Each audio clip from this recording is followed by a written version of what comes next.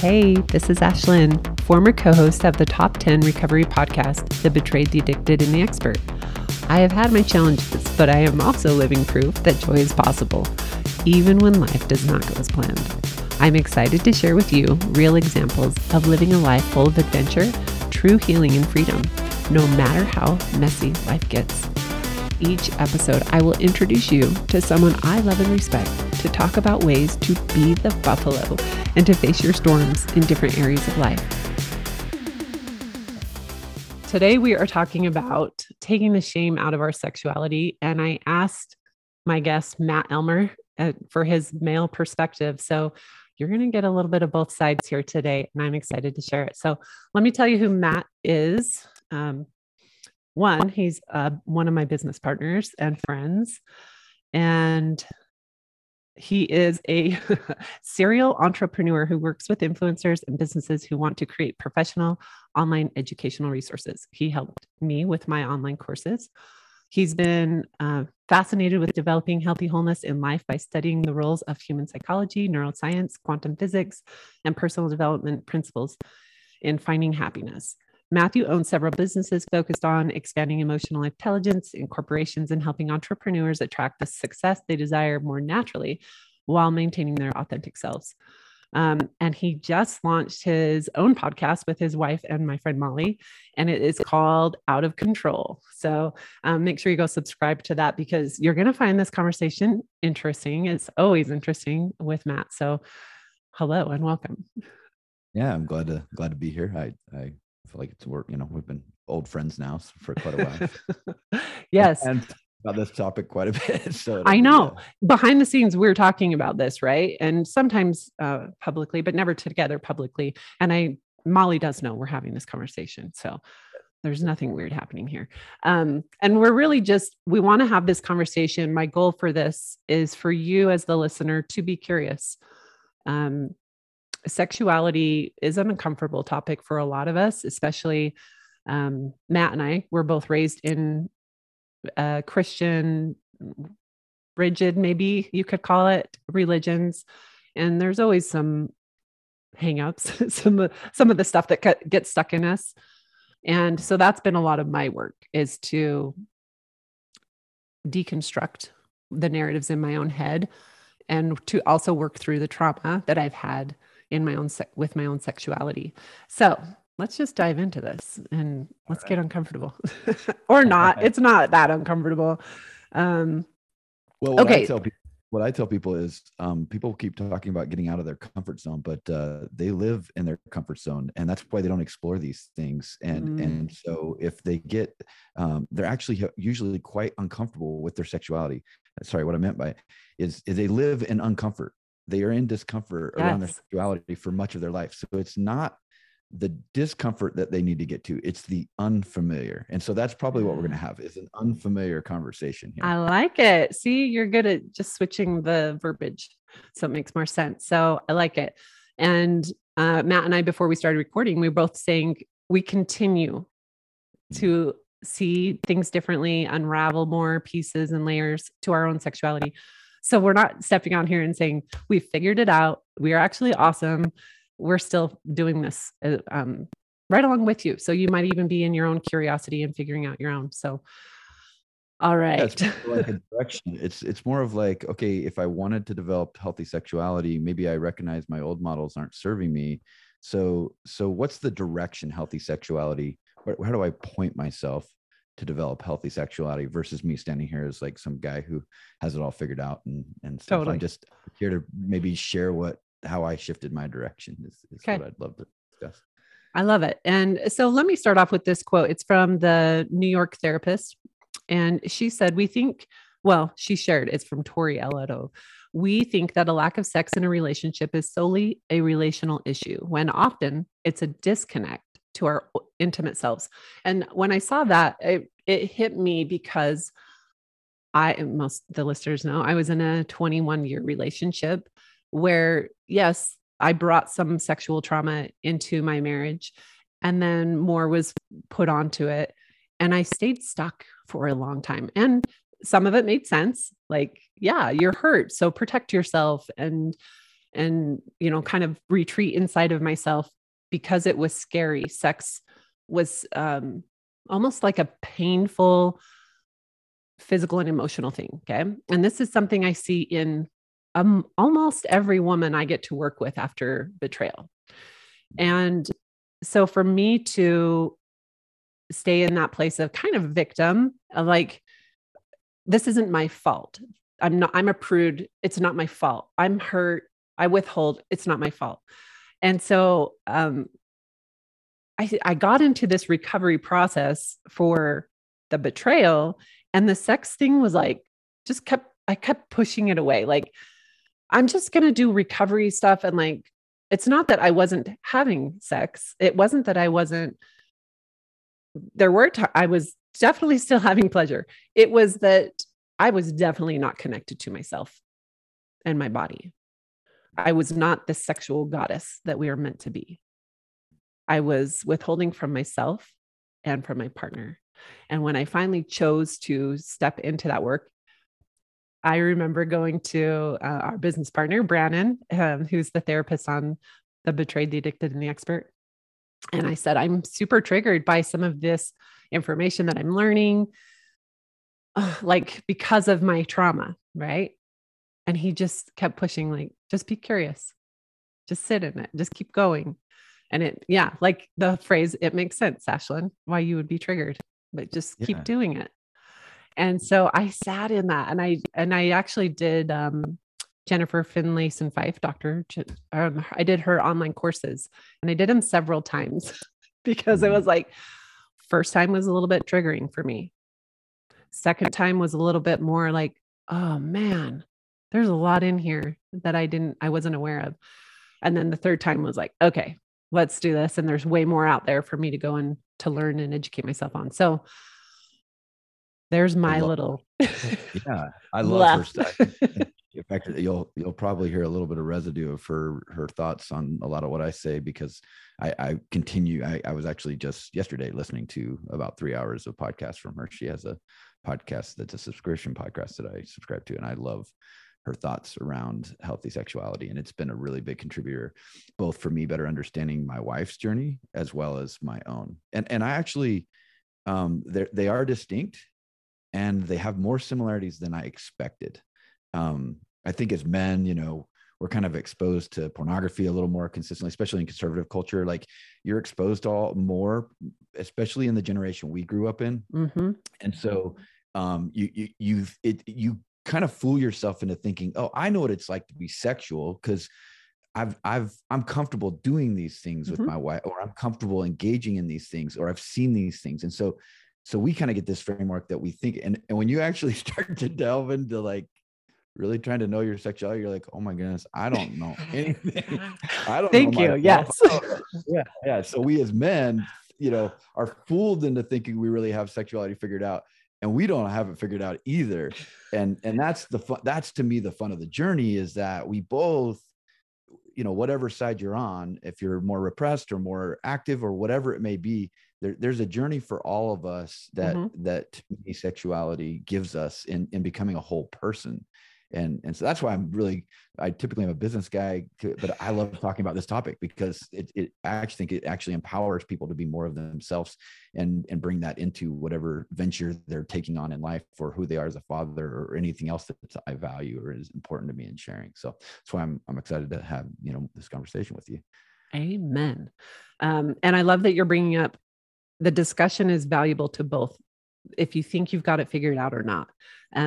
The book Come As You Are, that has worksheets along with it. I recommend it every single month when I talk about sex on my social media, because it doesn't matter where you're at. You're still going to learn something, whether it's about your partner, about your own body, your partner's body, your sexual trauma you've brought in and maybe shoved down, but it's clearly affecting you.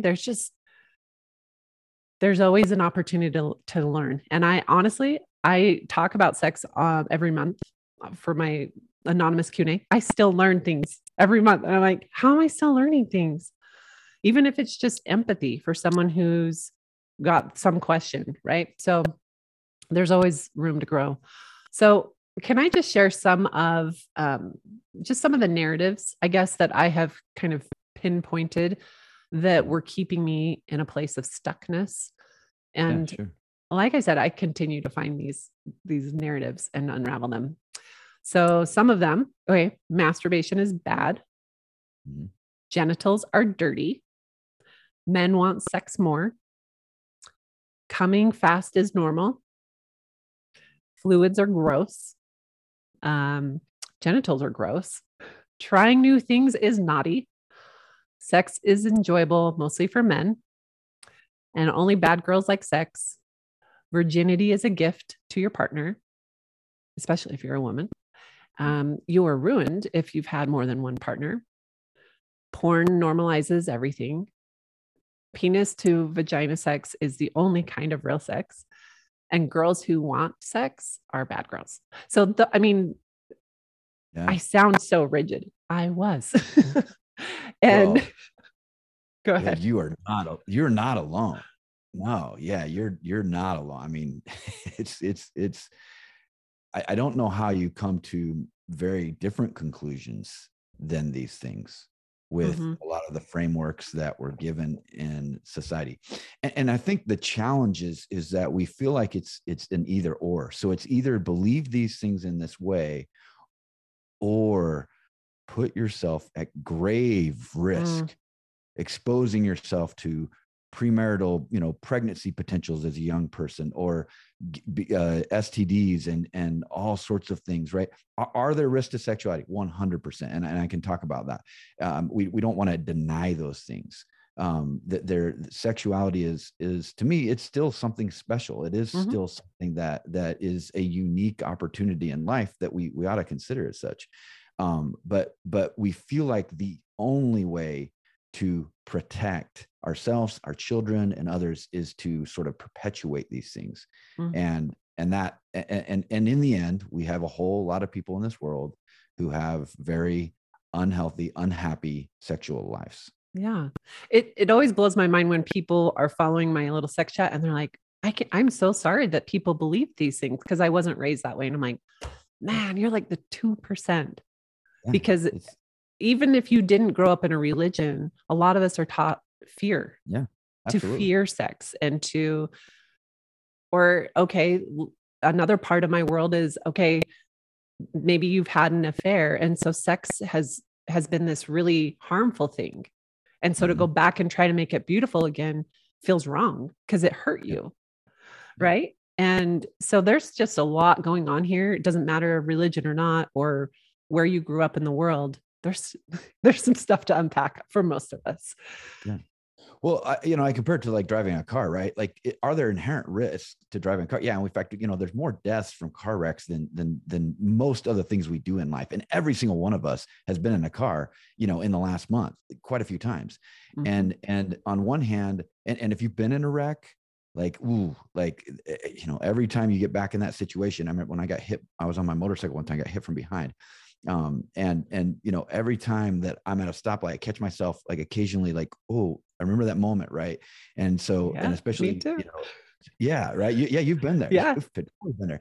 And so sex can be the same way where is it true that being, on in a car has risk and could be damaging? Yes. And it can be exhilarating. It can be fun. I mean, how many moments do we have, blasting the radio, dancing with our family, our friends?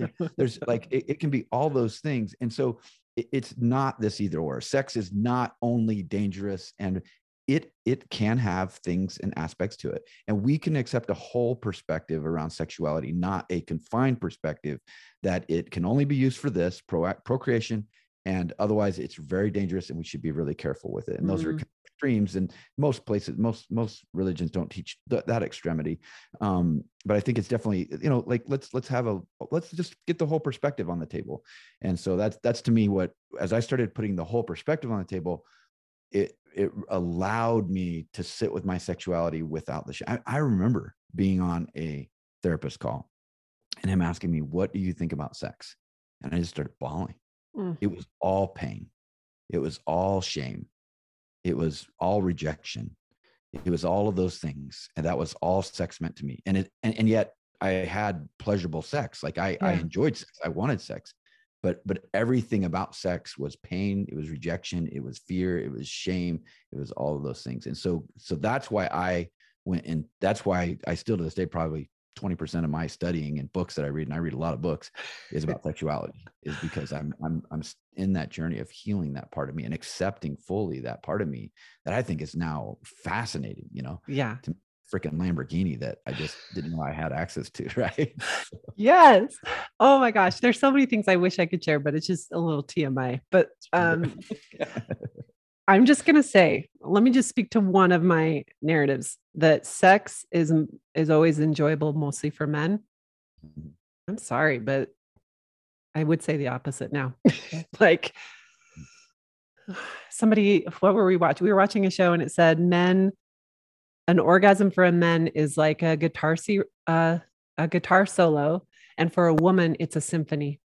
And it just blew my mind thinking I stayed in that narrow-minded thinking of it's this or it's that for most of my relationship, instead of being curious enough to say, where do I fit in this scenario? And how can I enjoy sexuality more and show up more as me? And it's what you're saying of the more you learn and the more you find you can show up in different ways more as you, right? Like in all areas of life, not just sexually. I found that for me too. Yeah. And that's like my sexual health has given me more emotional health. And it's opened doors to friendships and different things, to go out with girlfriends and have those open conversations that I didn't really think people were having. And now realizing how beautiful it can be. I mean, my friend texted me this morning, like, here's a better way for this type of thing. And I'm like, 8 a.m. getting texts about how to have better sex. Like, I love my friendships and I never had that before. So, what what is sexual health and what it isn't, based on your experience, I guess? What would you say it is? When you sent me your list of thoughts that you've gone through, I was like, wow, we've got to start with a little bit of a framework here to really get into like fluids and, so I'll start with what I, and once again, these are just conclusions from, and I would say I'm not a therapist. I'm not a sex therapist. I'm not a sexologist, but I would throw my hat in the ring with studying as much as any of them have in the last, 2-3 years. I've read probably the 10,000 hours of experience. Makes you an expert, right? Well, I don't have the experience of working with others and how, well, I say that other than friends and kind of talking with them, but in this journey, I would say these concepts are, I think, well-founded, is I guess they're working for me. And so take them for what they're worth. But so I'll start with what I believe healthy sexuality isn't, and this will kind of frame some of the places where we often get messaging. And we can come back to a few of these if we want to hit on some of them, but I'll just list, there's 7 of them. So number 1, healthy sexuality isn't avoiding the topic of sex in the name of purity or morality. And you do a great job with your Instagram on that. I love that you open up the ability for people to anonymously talk about that. Number 2, it isn't rejecting the pleasure one feels during sex as if it's evil or bad.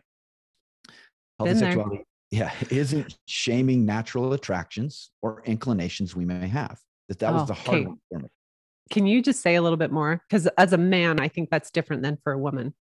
Yeah. Well, I think one of the studies I did with one of the sexologists that I studied was talking about the anthropological aspects of our lives, right? And so when you look at men, from a mammal and an animal side of things, not that we are animals only, but men were benefited by being sexually attracted to women who were more curvy, because a curvier woman would be more likely to sustain life back in the day. And so that created a natural attraction for men to be attracted to boobs and butts, like just put a blanket statement there. So what that does is, for me, my attraction to boobs and butts for a long time was something I was ashamed of. Like I was like, oh, I shouldn't be looking at, I shouldn't notice that. Right. Totally. I mean, how many times the girls are like, hey, look up here. Right. And it's not that we don't have power to do that. Right. Yeah. But it's when we start to accept that, okay, anthropologically, that was in the name of making sure that our species, man and woman, wouldn't exist today if men didn't have that inclination, and then to mate with as many as possible to continue to make sure that their seed went on. Right now, women didn't have that. They had to be selective because they could only be pregnant with one. So they were more inclined towards men with potentially bigger shoulders, men that were physique wise able to live and last. Right. And so as much as there is this world that we don't want to, fat shame or skinny shame, men, I was a skinny guy growing up, we don't want to skinny shame or whatever. There's a natural anthropological reason why we tend to lean towards these sort of physiques that we like. Now, that doesn't mean that that's the only thing or even the most important thing. But when we start to accept that from a sexual point, we start to say, oh, I can appreciate that woman has a nice physique. I can appreciate that. And maybe even feel a little energetic response. I remember being in a gym after I started studying this, and it was almost like it was like, this sort of opportunity to exercise this. And I'm working out. And I swear, like, 4 amazingly attractive women. Now, my wife's over here working out, and my wife is attractive. I'm blessed to have a very super hot wife, right? But I'm still naturally attracted to men that look attractive, right? So I'm standing there, and one woman's bent over, doing her thing, another, and as a man, you feel an energetic response to that. What you do with that energy is what I didn't understand before.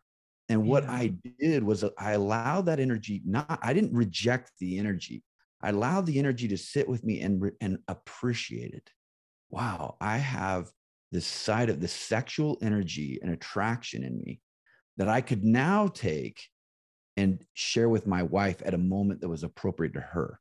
And instead of rejecting that energy or pushing away, it actually empowers a man to be more masculine, to be more powerful, to be more confident in his life.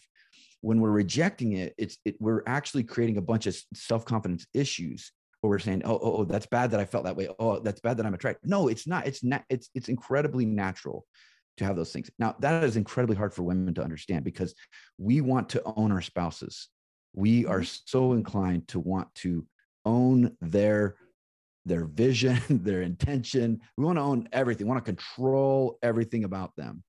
And I would suggest that is actually as much of an unhealthy sexual way of seeing things as it is for a man to be attracted to or letting that energy, either repressing that energy, or obviously there is the opposite as well, where if I had started engaging with those women, flirting with those women, or sort of crossing lines that are outside of the boundaries of my relationship, to me, that's also unhealthy, right? So I'm not suggesting that we feel that and we go and act on those situations all the time. Now, if I was single, that would be appropriate. That would be healthy. Now, how I do that can be done. And we'll talk about that again. More appropriate. Okay. Can I just say one thing? I remember you saying same gym situation, and I love everything you said. It's more about where you're going with it. And I remember you saying when I was in that place where I was like going with it, it was not a place still of shame for you, but a place for you to go, I need to go home and talk to my wife because there must be a disconnect in my relationship that I'm finding space to go there in lust or whatever it was with someone else. Right? Yes. Yeah. It is a signal, right? It's a messaging system. If I can take the energy and hold it and carry it and then take it to my wife, that's positive. That's good. That's a good sign. If I'm finding myself wanting to kind of fantasize or take that woman's body and go somewhere with it, that's a signal. So you said it perfectly. Yeah. Go ahead. It's a value, right? But so either way, it's a value. It's not a bad thing. It's a valuable thing that's teaching us how this thing called our sexuality works. So that's a cool thing. I will say, yes, culture has taught me, or society, that boobs and butts are the thing. So even as a woman, I remember, and I've told this before, I met with one of the trainers that I do Beachbody, and I met with her in real life. And she has a large and beautiful chest. And so by world standards, like she's got it, right? So I'm meeting her one-on-one. And then where's the first place I'm staring at her? I'm staring right at her boobs. And so I just owned it. I'm so sorry. I am just staring at your boobs, but they're great. They look great. And she just laughed about it. But I was like, okay, that was my aha moment. That was, I don't know, 7 years ago for me to say, I'm a woman who's not even attracted to other women. And I can't help but look. And I can't help but I'm human. So why on earth am I expecting my partner to not look? He's human. I'm doing the same thing. It's just that I'm not going to fantasy. So I love that. We're all attracted to be. I mean, I am highly heterosexual. I have friends. In fact, we've had an awesome conversation. I've got a friend that is very homosexual. I have bisexual friends. So, but I love the conversations and how we relate. And it's interesting that, like beauty is still like something we all are like, oh, that's, whether it's a mountain or a human, we all like want to look like a really cool building or a flashy something. Like we're all just naturally drawn to these things. And so it's okay. There's reason why. Now, once again, how long you spend in that space and where you take that's within yourself. And once again, if you can see that as a signal versus something to shame yourself about, to me is really, really empowering. Okay, I'll go on to the next one. The next, what healthy sexuality isn't. It isn't entitlement to anything and everything sexual at any time, regardless of whatever relationship we are in, right? So that's where betrayal and things start to cross lines. It isn't controlling others through requiring sex or withdrawing sex. Yes, both sides. And it's both sides. It isn't suppressing certain behaviors that seem interesting or fun, but because we're worried that they are taboo. Yes. Okay. Which is a challenging one. I'm going to just say this. Okay. So I started learning about fantasy as I started to do my own stuff. And I think, I don't even know what I fantasize about because I just pushed it down so far. Like that is bad. And fantasy must mean I'm lusting. So I don't want to lust after others. So just shut it all down. Right. And so when I started to be curious and think, I don't even know what my fantasies are. What are some of the things I would like? What are my bucket list items or what could turn me on? If you've watched Sex, Love, and Goop on Netflix, that was so fascinating to me to do that sexual blueprint or erotic blueprint and see that there's parts of me that I had pushed down that were beautiful, that helped me unlock me. Coming from my world of betrayal, that's hard for a lot of women to be open to. I get it. I was one for so long. Fantasy equals naughty. It's bad. It's going to make you have an affair. It's blah, blah, blah. When that's not true. And truthfully, there's a lot of things that I may want and desire that I don't actually need to do or ever do. Yeah. But it's part of my template. Yeah. And there's a difference between fantasizing about something and potentially physically acting that thing out outside of your bedroom. You and your partner can fantasize about something that maybe is intriguing. Ideally it's it's agreeably intriguing. And I think there's things that are like partners have where like maybe she's really has an idea that would be really intriguing. And maybe he's like, well, I don't know that I'd ever want to do that in real life, but I'm okay with engaging in you kind of experiencing that, whether I'm talking you through that kind of experience or you're listening to something that is that kind of experience. To me, that's really cool. It's cool to allow your spouse to know you are 100% comfortable with them and that aspect of them that they've been hiding from the world. Yes. Like that level of trust is huge in a relationship. Which it's bonkers, Matt, because you think, let's get naked and have sex, but talking about it, whoa, hold up. I don't want to, but you can see me naked. Like it just seems so weird, but I was that weirdo who would actually go and be naked, but not want to talk about it. And in fact, it was causing fights. And so the idea of opening it, there's actually, if you know Sex with Emily, she has if you just Google Sex with Emily, yes, no, maybe, she has this free download where it's just a printout of all these sexual things. And you can go through with your partner and do a yes, no, maybe. And I did this even while dating. And it was fascinating to see that even the maybes, and then to have a conversation about that. Yeah. Yeah. So, and there's things in my relationship, my wife's a no on and I'm a yes on, but even just knowing that she knows it is so much like more, and she's not shutting you down. Yeah. Then feeling like I can't share this side of me. Right. And so, and that's okay. And then there's been some things that she was more of a no on early in our marriage that she's a total yes on today. Right. So it's also okay to do that for where I'm at today.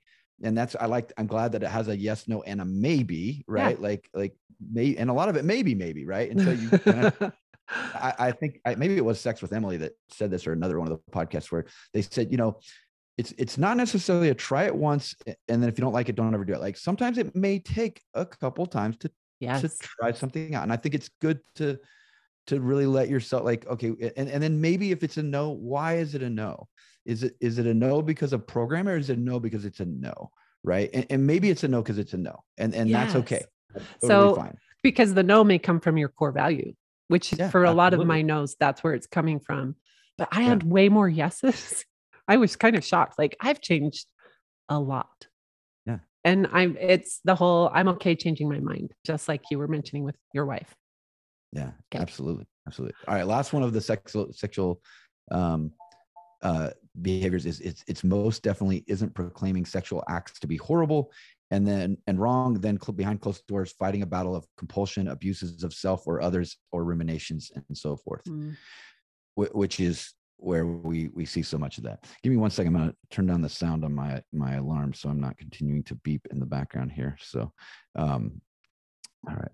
So that's to me where we start. We start by looking at what sexuality has been and how that's not working for us. Mm-hmm. And a lot of that sometimes relates to God. And so I always like what Brandon said, if your God is not serving you, maybe it's time to fire your God and hire a new one. Right. And so if your God is telling you that masturbation is horrible and you're a horrible person for taking some moments, do you realize that's the same God that, especially as women, that created a part of your body that has no other purpose other than pleasure? Right. So what was it? Was that just he was just trying to figure out how strong you can be? Like, is that the kind of God you believe in? Is like, I'm going to give you something that's going to feel really good and you can't touch it. Right. That's like a God telling a kid, don't look at it either. Yeah. Do you believe in a God? Yeah. Don't look at it either. Yeah. Do you believe in a God that basically places candy in front of children and then just tells them to sit there, look at it, their whole lives and never touch it? Like, is that the kind of God you believe in? Yeah. And I know that sounds maybe challenging if you really believe your God told you that these things are bad, but to me, I think there's room for a God who loves us completely and wants us to feel pleasure.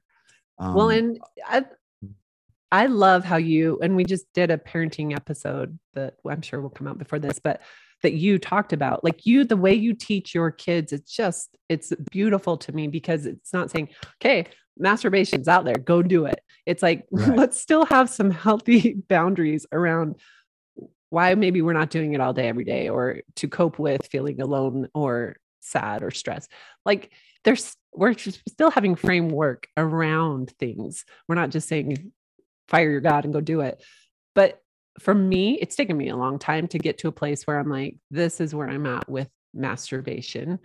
And for me, it's really beautiful to see the women that I get to work with who have been betrayed. They've been so hurt. And a lot of it includes their partner secretly using masturbation as this escape and disconnect from their partner. And so for me to see women in group who, some of them are still in that place, whereas others are like, no, we have this boundary where we're currently not having sex together, but we are both allowed or given permission and verbal agreements that masturbation's out there. Like, pleasure's not off the table. We're just not doing it with each other. Or, there's just so many different scenarios. They can be in the same group, these women who have very different beliefs around that topic, but they still love each other, connect, and it doesn't matter. Yeah. Yeah. Well, I think there's two concepts I think were really eye-opening for me. One was the idea that there's my sexuality, there's her sexuality, and then there's our sexuality. Okay, so first, by breaking that down, it starts to then, it opens up some more questions, right? Okay, so what is my sexuality? Mm-hmm. And is masturbation our sexuality or my sexuality? Mm-hmm. Is her masturbation our sexuality or my sexuality? And so that starts to create a better dialogue and framework. And I remember, the transition conversation. I remember exactly where I was. Yeah, that transition so conversation. do I. Because we were like, I don't know. This scares me, Matt. Don't talk about it. Yeah, right. And so it's like, hey, look, I'm not asking you to grant me the ability to go and be with other women. I'm just saying my sexuality. And what's interesting is the second part of this conversation is one of the most challenging things in relationships is mismatched libidos or sex drives or whatever. Now, there's a lot to that. There can be a biological side for sure. And there's a lot of emotional and psychological side to that, right? So where is the mismatch at, and how much of it is related on both sides? Like you can have a person who has a high sex drive, but a lot of it is because they have no capacity to manage emotion through anything other than sex, and so it's really compulsion that's causing them to be in their sexuality. Right. Whereas a more healthy version of them is they may still desire sex and more than their spouse, but it's not a compulsion for them to be stuck in. And that's why I'm not a huge fan of the name sexual addiction. I really prefer sexual compulsion, because the compulsion model says, yes, sexuality can move towards a more addictive model, but just saying someone has a lot of, because okay, where's the line? Okay, if I have sex 3 times a day, am I a sexual addict? What if my spouse is totally cool with that? Am I a sexual addict? Well, no. In that case, like we're both on board. So where is that? So where is our ability to use our sexuality, which leads into like the 7 components of healthy sexuality, right? So the first component is I appreciate both my body's sexual form and its unique ability as a body part. So what if we what if we were like, you know what, my left hand, I really can do everything I need to do with my right hand. My left hand really, I just don't think I should use it, right? Like God doesn't want me to use my left hand for some reason, even though it makes life a little easier and pleasurable because I can now lift things with 2 hands versus 1. I'm only going to use my right hand. Like, how many of us have spent our whole lives taking one of our appendages and saying, yeah, that, that only has one purpose at one point in time, instead of accepting the wholeness of the body and saying, yes, it has a creative power. And once again, my reference for pleasure comes from, well, it's, if you get this opportunity, then I should get it too, is that women have a spot on their body that, yes, has more nerve rings than a man's penis, and is larger, is actually larger in size when you take the whole, what it encompasses generally, than a man's penis in square inches, right? So you actually have the clitoris is an amazing part of the woman's body, and that God gave them. And so to leverage that, the opportunity that can give them, to me says God had something figured out when he gave you that. Well, maybe he also, though we don't have a separate appendage, for different things that we do, maybe there's a reason why God's okay with a little bit of pleasure. Maybe he recognizes that there's some value there. So that's the first part, is healthy sexuality starts with acknowledging and appreciating the form. I don't know if you had anything else you wanted to talk about before I move on to the next one there. Yeah. I mean, most of the women that I see, and including myself, it is mind-boggling how many of us were told not to look and not to touch. And then to have a sexual relationship and not know how to actually feel pleasure when your partner says, I want you to experience what I'm feeling, and you don't know what that even means. Yeah. And toys are great. That's awesome. But for a woman to understand her body enough to feel pleasure without a toy, to me, is ultra connecting to self. Yeah. Not like I'm a go get your toys, do whatever you want. I don't care what you're doing in your room or wherever you're doing it, but there is power in connecting to your own body. Yeah. Yeah. And it's even been an interesting, journey as a man to try to figure that out. Like even though I had conversations with my wife around, hey, my sexuality, I want to be my sexuality now. That there's still like, I got her on board way before I got my own self on board with that being okay. And first I felt like I had to like, make sure that was cool. And then I was okay, now I can like go have, and it's been years of conversation with being okay with that. So, now I think there's some keys here to maximize the healthy sexuality. So one is that appreciation for the capacity that we have for pleasure as well as the power of creation. Second is I use my sexuality for connection with self and significant others, right? So that's a little bit what we're talking about. I don't use my sexuality as entitlement for abuse. Whether it's a man claiming, hey, you married me, you should have sex with me, and or saying, well, I like this, so you should just put up with it and endure it. None of those things are healthy sexuality.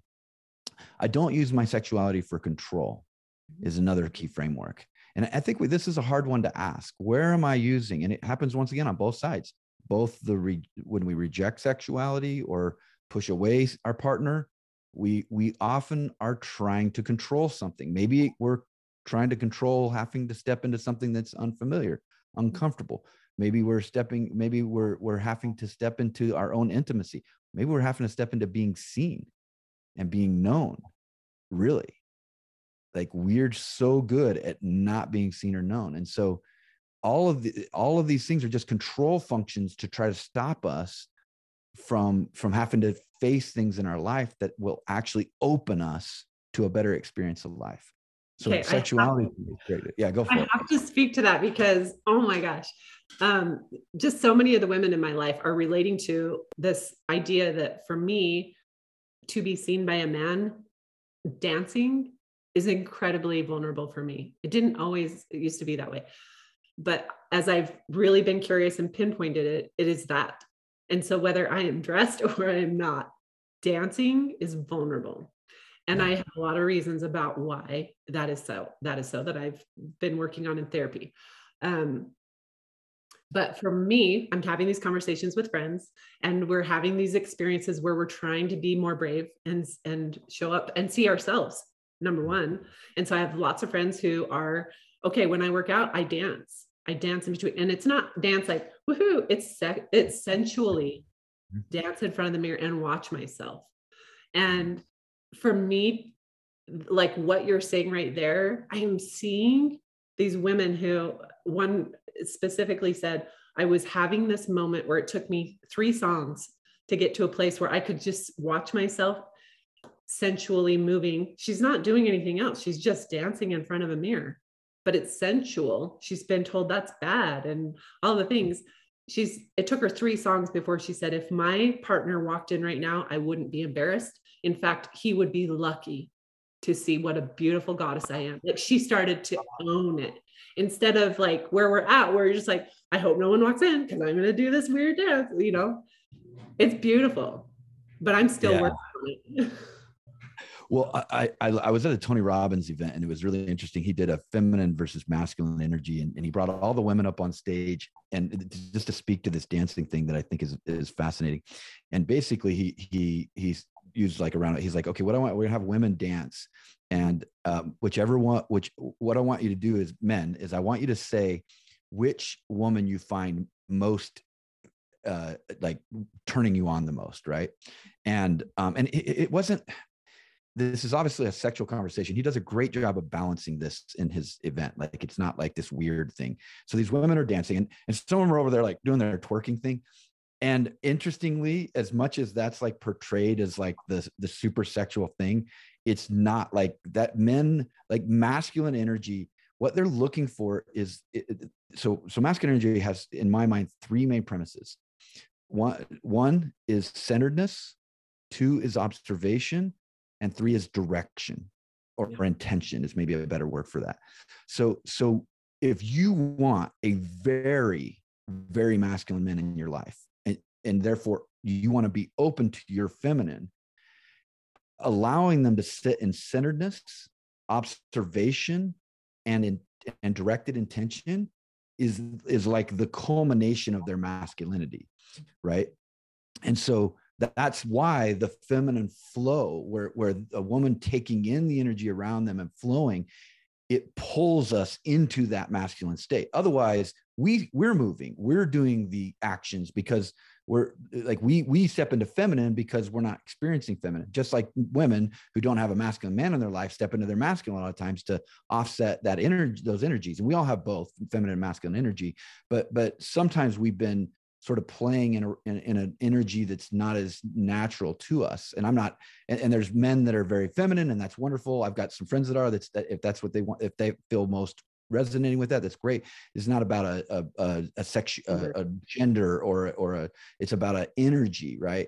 And so yes, when women are willing, I can tell you, and you know, we've been at things and you know, at shows or whatever, and there were women that physically I might have been, okay, I'm not physically attracted to that woman, but the way she moved her body, I was like, wow, that is attractive. Like she is attractive because of that confidence and that flow, that feminine essence that she showed, basically melted. So if you are a woman who you feel like your body isn't perfect, but you're willing to challenge yourself into that, and I love that. It may take 3 songs, right?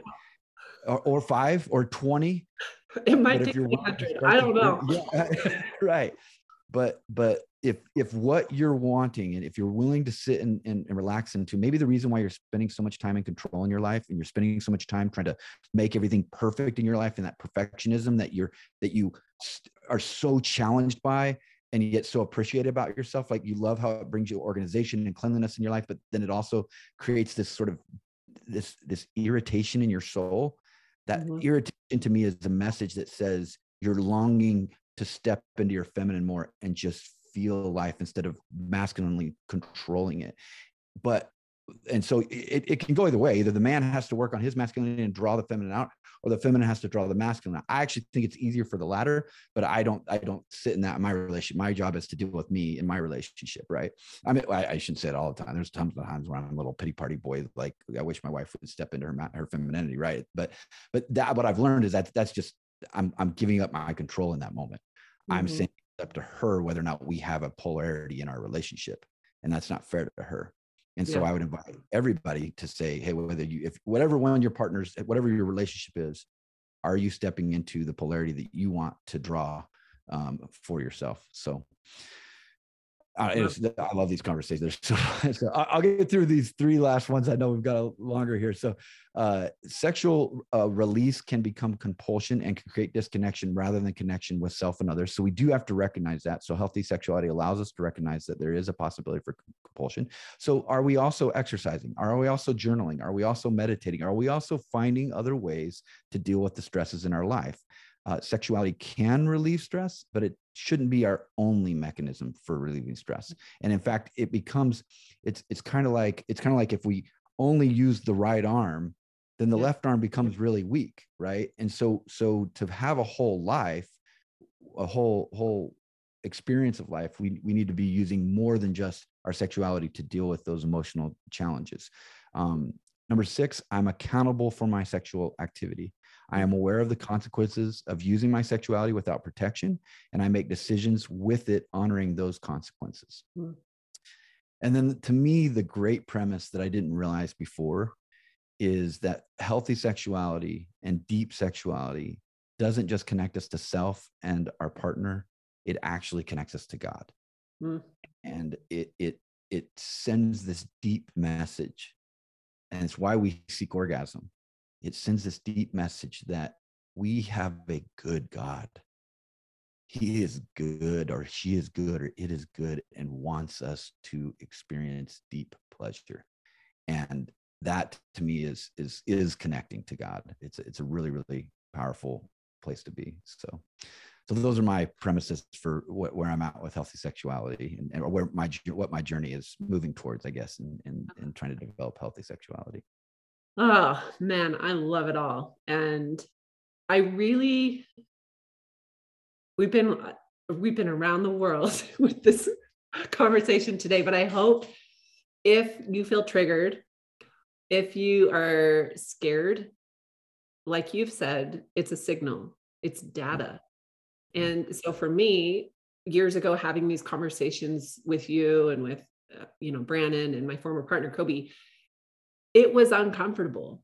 Those were signals to me like, come on, Ashlyn, it's time to figure things out. So for me, we've done episodes on a sex fast. I don't know that we ever did one on a sex feast, but in the book, Come As You Are, she talks about this. Like, hey, let's like have a reset. I think she calls it a sex reset instead of a fast, Yeah. Yeah. Which I like that better because it doesn't mean you're causing this. Like we have to do a sex fast or reset, whatever. Yeah. It's like, no, let's do this together. We both have some maybe narratives. We both have some traumas. Maybe we've given trauma to each other. And so to be able to say, I want something different with my sexual health.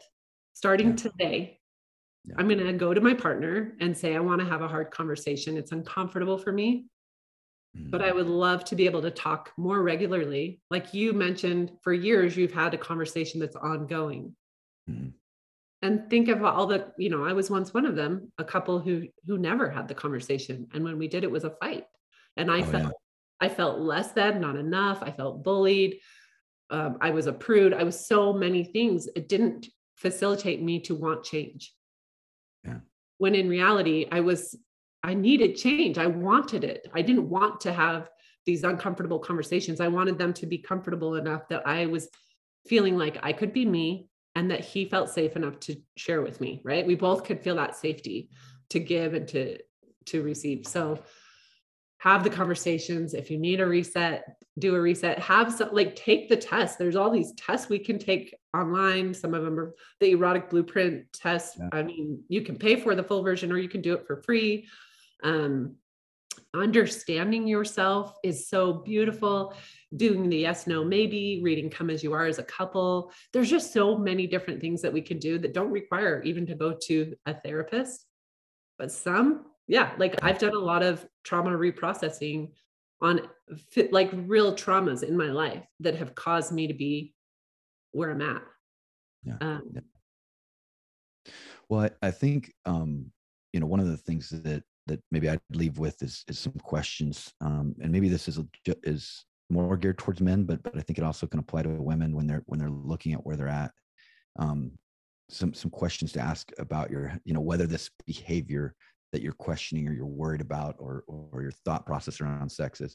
So, and I think when you start with this framework, it empowers you. You can say, okay, if these are all no's, then maybe and I'm still uncomfortable, then this is probably about work to be done. So is engaging in this behavior stopping me from living a normal, meaningful, productive life? If it's not, okay, we're probably okay right there. Is this behavior intentionally hurting someone else? And intentionally is really important because sometimes in relationships, someone takes something as hurting them that's not really the intention. And so that leads to the third question, which is, am I hiding a part of my sexual behavior from my spouse or significant other? If that's a no, wonderful. Many of us, that's a yes. And so what that leads to is, well, then there's a conversation about my sexuality, our sexuality, and her sexuality, in the case of a man, or his sexuality. And so having that discussion, getting away from the hiding, is so important. And it can be unfamiliar, it can be uncomfortable, but it's so important. And then the last thing is the behavior of compulsion and my only way of handling stresses in life. If it's not a compulsion, if you're not hiding, if you're not intentionally hurting someone, and it's not stopping you from living your life, then is it truly something that's wrong, or is that old programming? And when I started to ask those questions over and over, I started to figure out where my opportunities were to explore, to understand, it became also a safe place to talk with my wife. When we kind of both agreed with those constructs, now we could have the healthy sexual conversations easier because, okay, we're only going to talk about things that are not these things, right? I'm not going to ask you to deal with something that's going to cause you pain. I'm not asking you for, freedom to be unfaithful to you.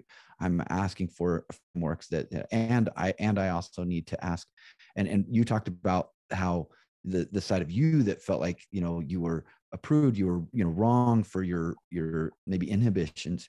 I felt the side as a man where I felt like I was pressuring my wife, even at sometimes feeling like I was bullying my wife, like, because I didn't understand how to converse about this thing. And all I knew is like, I wanted more of this thing, but I couldn't figure out how to do it. But before you can have the healthy conversation, you got to spend the time building your own relationship with your sexuality. And when you start to do that, it becomes much easier and much more natural to how to get someone, especially someone who's uncomfortable having those conversations or feel pressure around it, to starting to open up. And a lot of times it starts with, hey, I want to be really open with you. These are some things that are uncomfortable for me to say, vulnerable, but I trust you can handle them. Mm-hmm. I'm not going to overfunction for you anymore. I trust you can hear them from me. And frankly, if it's a break all, if my fantasies or my way of being are something you can't live with, maybe I should free you to be with someone whose fantasies you can live with. Someone said to me the other day, true love is built in a way that your what was the word she used? That your scariest parts are not scary to them. And I just thought that was really, there are people out there who can see your scary parts, and it's no big deal to them. And so, but we got to give those we love a chance to see those parts of us. So. Totally. I want to show up as me 100%. And I'm in a different spot where I'm dating, and to be able to, here I am, this is me. And to have those conversations, like I have a redo, like, let me try this a way that feels safe and healthy, and I won't make assumptions. Let's talk about it. And to listen, just to hear point of views and how different we can look at one thing, to me is not as like it used to be a scary thing. We don't agree. We're not online. Whereas now I look at it and it's like, that's fascinating. We think so different. Let's talk more about that. So I would suggest, if you are like where we've been and not having the open conversations, start with this podcast. Go listen to it with your partner and say, this is where we're going to start. We're just going to see that we're not alone. A lot of people aren't talking about sex, and we're having sex, or maybe we're not talking about it and we're not having it. Either way, we can do something different. If that's what you want, if you're totally okay, not both of you in your partnership are not having sex and you're okay with that, more power to you. But there's usually one that is not okay with where we're at, right? And when I do a poll, the first poll I do in my every month sex Q&A is, are you satisfied with your current sexual, health? It's usually leaning towards no. Most people are not currently satisfied. Yeah. But are we talking about it? Yeah. So there we go. Are we doing something? So thank you for having this conversation. I really enjoyed it. And I hope listeners are being curious. Maybe they're feeling awesome. I don't know. Well, I hope they got something. And I do think these are the foundations to take some of those things we didn't talk about, those challenges or concerns that you have. When we start with the healthy, then we can question ourselves. Why is it that I think this is that or this is that? But I really appreciate you having me on here. And if I can just help one other man to feel a little more comfortable with his sexuality, and how that can help unlock his spouse's sexuality, which is really kind of fun when you get to participate in that. I think that's what relationships are all about. And to me, that's empowering for every aspect of their life. So thanks for having the conversation with me. I appreciate it. You bet. All right. Thank you, Matt. All right. Bye.